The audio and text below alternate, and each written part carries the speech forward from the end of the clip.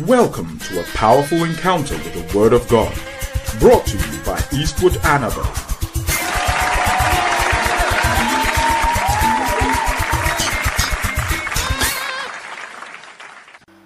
We want to thank God for this broadcast, which I believe is going to be a blessing to your life. We are continuing our journey on opposition, that Jesus said, as long as you live a righteous life in the world, you will face tribulation. That is what he said, that there will be tribulations will arise. And then we know that persecutions and oppositions are inevitable in life. And we've been going through some weapons that God has given to us to fight against opposition. And we've gone through quite a lot of them right now. Confidentiality, secrecy, all of them, the equipment, and the all the things that we can talk about, reinforcement and all of them. But today we want to look at one that is very important, and that is blamelessness. Blamelessness. Many people don't know, but blamelessness is a weapon. It is an armor. You read your Bible in 2 Corinthians chapter 6 and the verse number 7. 2 Corinthians 6 and the verse number 7. And Paul is talking about righteousness. This man of God, Paul, understood a lot of things which many believers don't understand.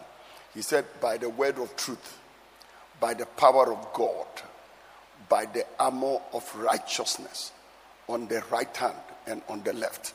The armor of righteousness on the left hand and on the right. By the armor of righteousness and on the left and on the right.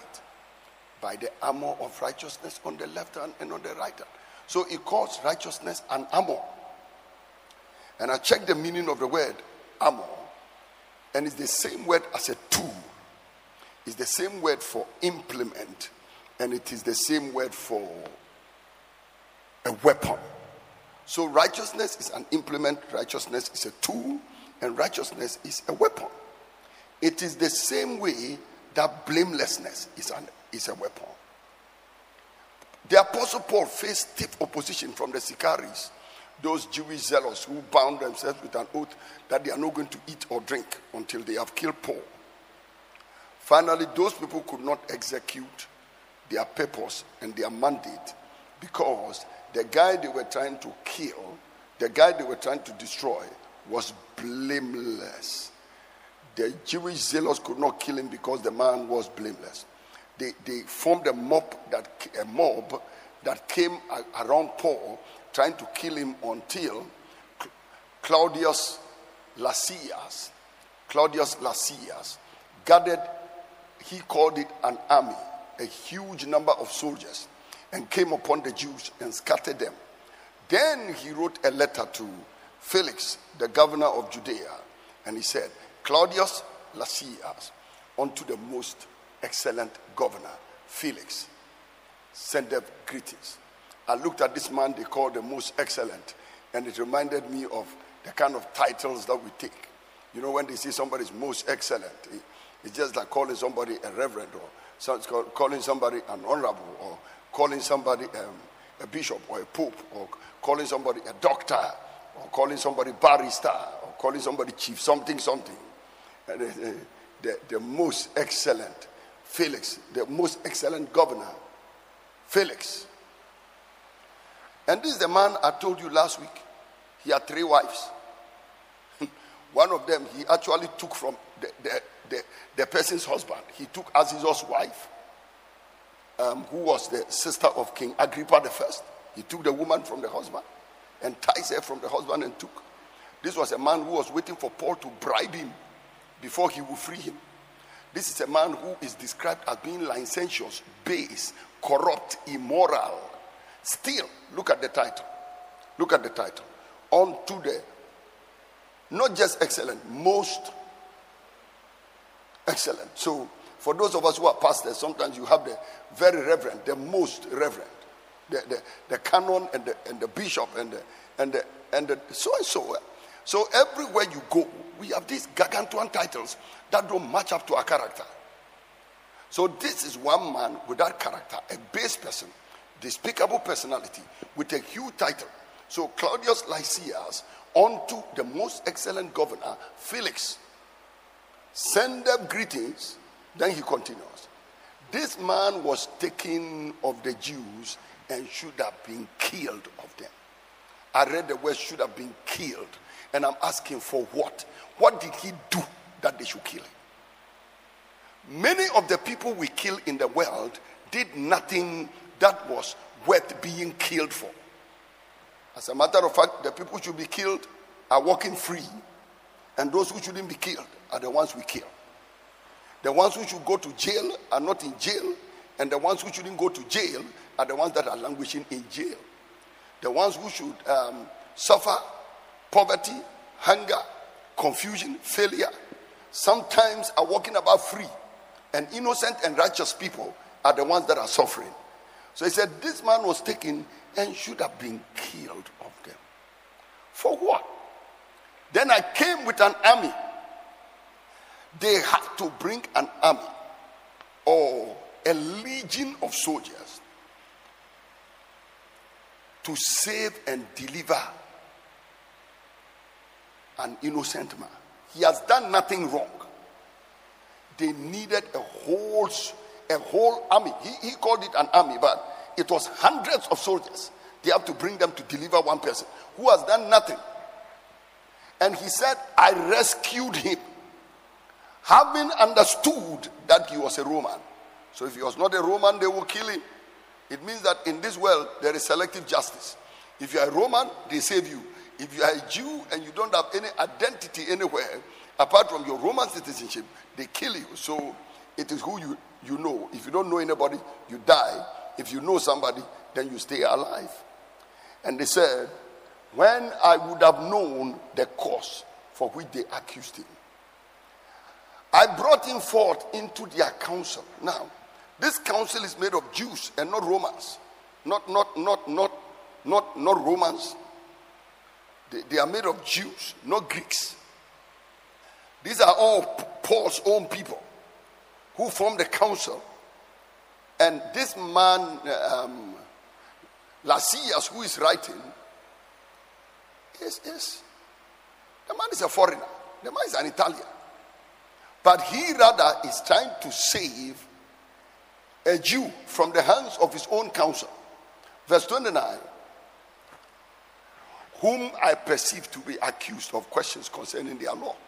So, questions concerning the law have made some people so angry that they want to kill a man because of questions concerning the law. Now, the question I want to ask you is that when your examiners in school ask you a question and you fail, did you kill it? You wrote mathematics, you bombed. Did you kill the teacher for bombing?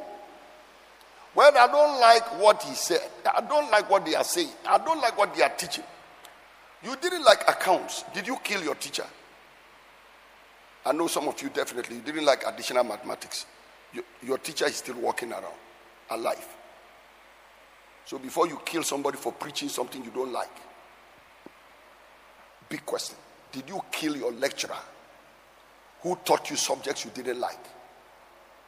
French master, he's still walking about free. Physics. Your physics master, you bombed. Physics, complete. U teacher no onamo still. U teacher. You got 0 in mathematics. They wrote the 0 and gave you ES. And gave you a mouth and eyes. Dot. Then cool. Then toba wala. You said nothing. You are still walking about. Yeah, I don't like his doctrine. I don't like what they teach. I don't like what they prophesy. I don't like what they did. And you are just looking for somebody to kill over that. He said, I perceive him to be accused of questions of their law. Then, I like the end. But to whom nothing laid, but to have nothing laid to his charge, worthy of death or bonds. That means this man has done nothing worthy of bonds or death. He has done nothing worthy to be killed. As a matter of fact, he's done nothing worthy of even being bound or tied up. So I don't even know why they arrested this man. The Bible said that when council upon council kept examining Paul, they are like, what is this man even doing here? We don't even know what he's doing. I remember there was a pastor, I heard of a pastor, they were accusing him of some things, and they brought his name before a council. The council looked at the pastor, examined everything about the pastor. The only thing they could see was poverty. In fact, the only thing they could see was poverty. Then the council asked the church people who came to it was church people who went and reported the pastor that he's corrupt. The council looked at the pastor and everything about the pastor, and the only thing they could find worthy of death was poverty. Because the poor man's poverty is his destruction. So the only thing they could see. So they asked the people who were bringing the pastor, they said, so what do you want from this man? The man is so broke that even his account is red. What do you want from red light? Green, yellow, red. This one is red. So he said, the man has done nothing worthy of bonds, worthy of death. Now, that is how Paul escaped them. And because he had done nothing worthy of death or of bonds, they had to refer him. In fact, Felix, the governor, could not kill him. He kept him for about 2 years until Festus came. And Festus too couldn't do anything about it. So finally, they had to refer him to Caesar. Because he himself, when they said they would take him back to Jerusalem, Paul said, never, I'm not going to Jerusalem. I appeal to Caesar. And they said, okay, you have appealed to Caesar, so to Caesar you will go. Now, so we see that it was Paul's weapon of blamelessness that saved him. That word blamelessness is the word irreproachable. It is also the word faultless. Blamelessness, or to be blameless, is to be irreproachable. It means to be faultless. That means you don't have a fault. You don't have a fault. They found a fault in him and they couldn't. I want to encourage believers. We will have to get to the place of being blameless or faultless, because if we have blames and we have faults, when the unbelievers hit us with the weapon of opposition, they will deal with us. They will finish us. If we ourselves don't have our own discipline, we don't have our own guard on, you don't have your own weapon of defense, which is also a weapon of attack, they will destroy us. And the word, that word, blameless. To overcome envy and opposition, we must ensure that we are blameless. We must be irreproachable. We must be faultless. Wrongdoing makes us vulnerable to the enemy. When they accuse us of things, the things they accuse us must not be true. You see, if they say you are an adulterer, let them search, but they will never find the adulterer. And I'm praying to somebody, for somebody right now, that the things they accuse you of, may they never be true. They accuse you of doing drugs, they search you, there's no drug. They accuse you of ritual murder, make sure it's not true. Just make sure it is not true. They accuse you of being a liar. Let them examine you and there's no lie. You know this thing about, okay, I'm a liar, but the grace of God covers a multitude of sins. I know the love of God, the love covers multitude of sins. But the first thing the love would do is that after it covers a multitude of sins, it also empowers us against sin. I like something God told a man, Cain. He said, Cain, sin lieth at thy door, but you shall have dominion over the sin. So make sure when they accuse you of something is not true. If they say you are a thief, they can check it. You are not a thief. They accuse you, you are a robber. When they check it, it should not be true. Don't live a life where when they examine you for the things they are accusing you of, the things will be found to be true. And here is Jesus Christ walking about on earth. And they said, John came neither eating nor drinking, but the Son of Man has come and he's mingling with sinners. And they said, look at a man that is a glutton, a man that is a wine bibber. Jesus said, come and examine me. Come and examine me. They came, they examined him, they found nothing. And listen to his own words when he's speaking to them. In John chapter 8 and the verse number 46, I beg your pardon, Jesus speaking to them said, which of you convinceth me of sin? Which of you can convince me? He said, that means you have searched me. Do you see me breaking the Sabbath? I don't kill on Sabbath. I give life on Sabbath. You haven't seen me in anything. You haven't seen me in adultery. You haven't seen me steal. You haven't seen me anywhere. Don't make sure that they accuse you of things that things are not true. I remember that I used to hear a story that a church member went to a beer bar to drink. And then whilst he was there trying to buy his alcohol, by the time he got to the counter to buy his alcohol, he saw his pastor also busy quaffing. The pastor, I think, was on the second cup. Let's assume it's Bubura. And the member said, "Oh, Sofo, take care of your own. Me, I'm here on my own assignment. You do yours and finish and go. And stop all this inquisitive spirit that is making you ask me questions." Now, so when they start accusing you and they say, that pastor is an alcohol, just make sure it's not true. Anything people accuse you of, between you and God, make sure that it is not true. And among human beings, you should even strive as hard as you can to make sure that the thing that is making them find fault with you, you will remove that thing from your life. You know, you meet some people and then they are accusing me of women, but I really don't chase the women. They are only my friends, and then we are only walking together. And then when you see us at 1 a.m., we are actually there at 1 a.m. and we are in a hotel at 1 a.m. because we went there to supervise the hotel to see whether they are working well or not. And then you are at a hotel 1 a.m. A woman is there with you. You say you were not doing anything, and you are alone, and you've entered the room alone. What were you doing there? Prayer meeting or what? So just make sure that what they are accusing you of is not true. It's as simple as that. So Jesus is saying, which of you convinceth me of sin? And if I say the truth, why do you not believe me? Why don't you believe me when I'm telling you the truth? So that was the case of Jesus Christ. Now you look at Paul's life, and the man was bold about his blamelessness. One day he wrote to the Philippians, and he told them, he said, do all things without murmuring and without disputing. That means do your things without complaining, do your things without disputing. Then he goes to the verse number 15, and he says, that you may be blameless and harmless. Be blameless and harmless.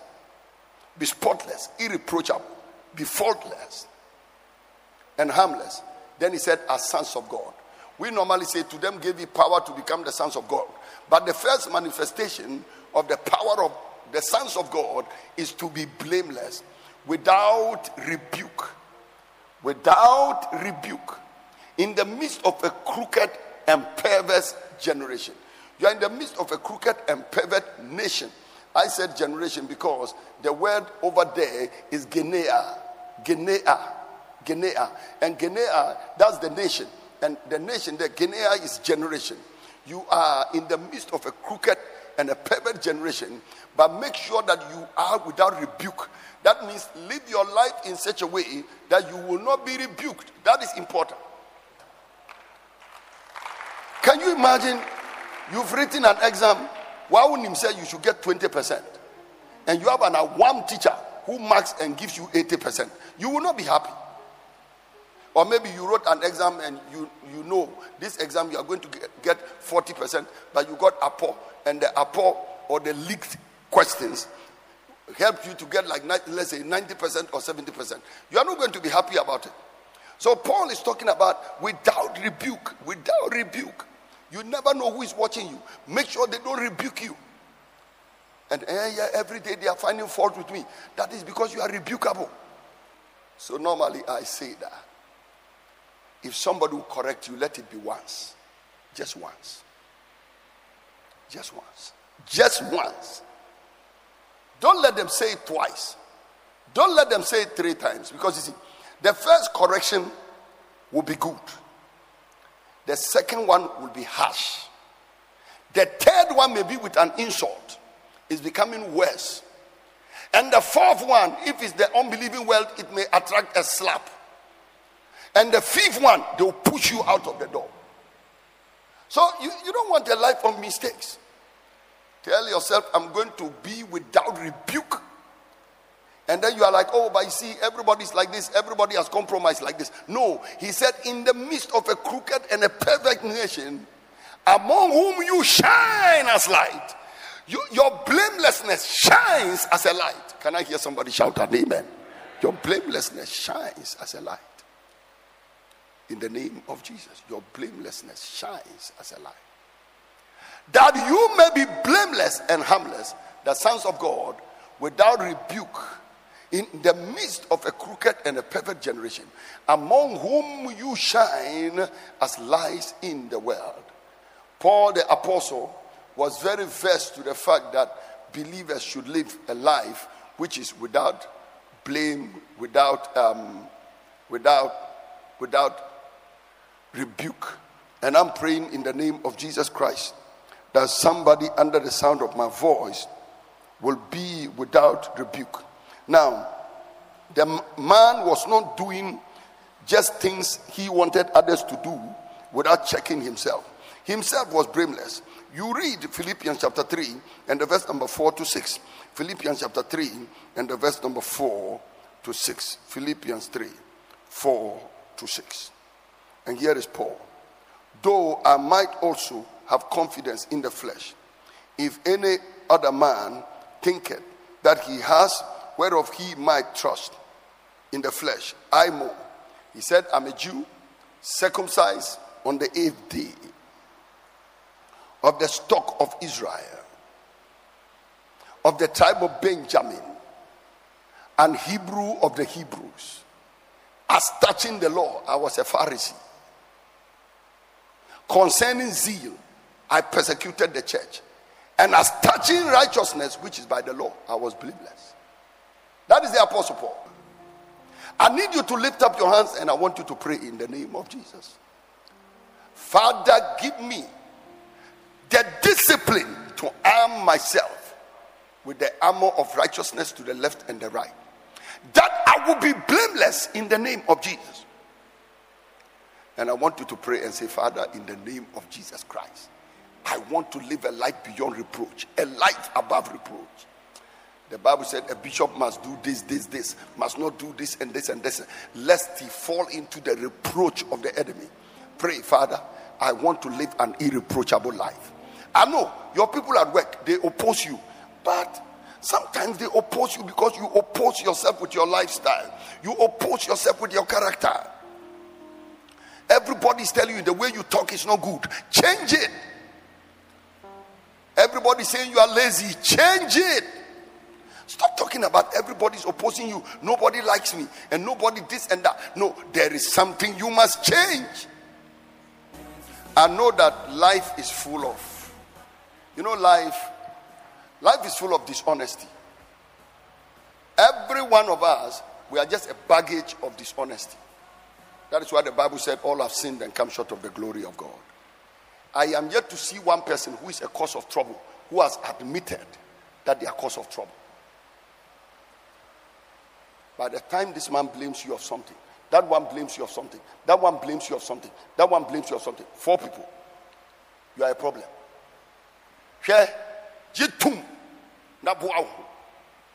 Accept it and help yourself. But I will not be surprised if this message will amount to nothing, because those kind of people, normally they are so oblivious to reality. I normally call them what is the name? Paranoid. When you suffer paranoia, blue is white and white is blue. Paranoia is the thing where you'll be as tall as me and you say, I'm a short man. You see the people who bleach to look fair colored, those are paranoia sufferers. You are black. Stop taking those tablets and stop bleaching. You are wasting your time. You will never be fair colored. You can change your legs, but you can never change your knees. Your thighs will be red, but your knees will be wall gecko. Stop it. You are black. God created black. And I say, we are fair colored crowd. You are a black man, fair colored. Even half caste, don't they call them black? When you go abroad, even half caste, they call them black man. You saw President Obama, they used to call him black man. But I hear when you see President Obama, oh, you fita. But still, you say, oh, you bibini. Because listen, bibini na bibini. Oh. You change, I mean, no, they change. Jack. Okay. So, I want you to pray, Father. Give me the discipline to change what I have to change. Now, what is that thing you have to change? I'm talking about the things people talk about. I'm not talking about the thing you admit. Because the thing you are, you will never admit it. I'm yet to see a liar who said I'm a liar. Because he will lie about the lie. And he will lie about the truth. So you know what? Today, I want you to give me the benefit of the doubt for only 5 minutes. And that one too, I know you won't give me. But the benefit of the doubt I want you to give me is, who do people say you are? Just pray on that, Father. This thing people say I am, and this thing they attack me for, I accept it. I want to change. I want to change. I want to be blameless. I want to be beyond reproach. If people, one day somebody came to me and said, Uncle, I said, what is it? People say I'm proud. Am I proud? I said, even this question means you are proud. By the time about 100 people say you are proud, he said, everybody in this place says I'm proud. I said, then it means you are proud. If you are not proud, they won't accuse you of that. I want somebody to lift up your voice and pray right now. Right now. They say I'm a fornicator, but I'm not a fornicator. Are you sure the fornication is not in your eyes? Peter said something. He said they have eyes full of adultery. There is something about you maybe they've seen. That is why they are saying that. So somebody pray in the name of Jesus. Lift up your voice and pray. I believe you've been blessed by this message. For further information, please visit www.eastwoodanaba.com. God bless you richly.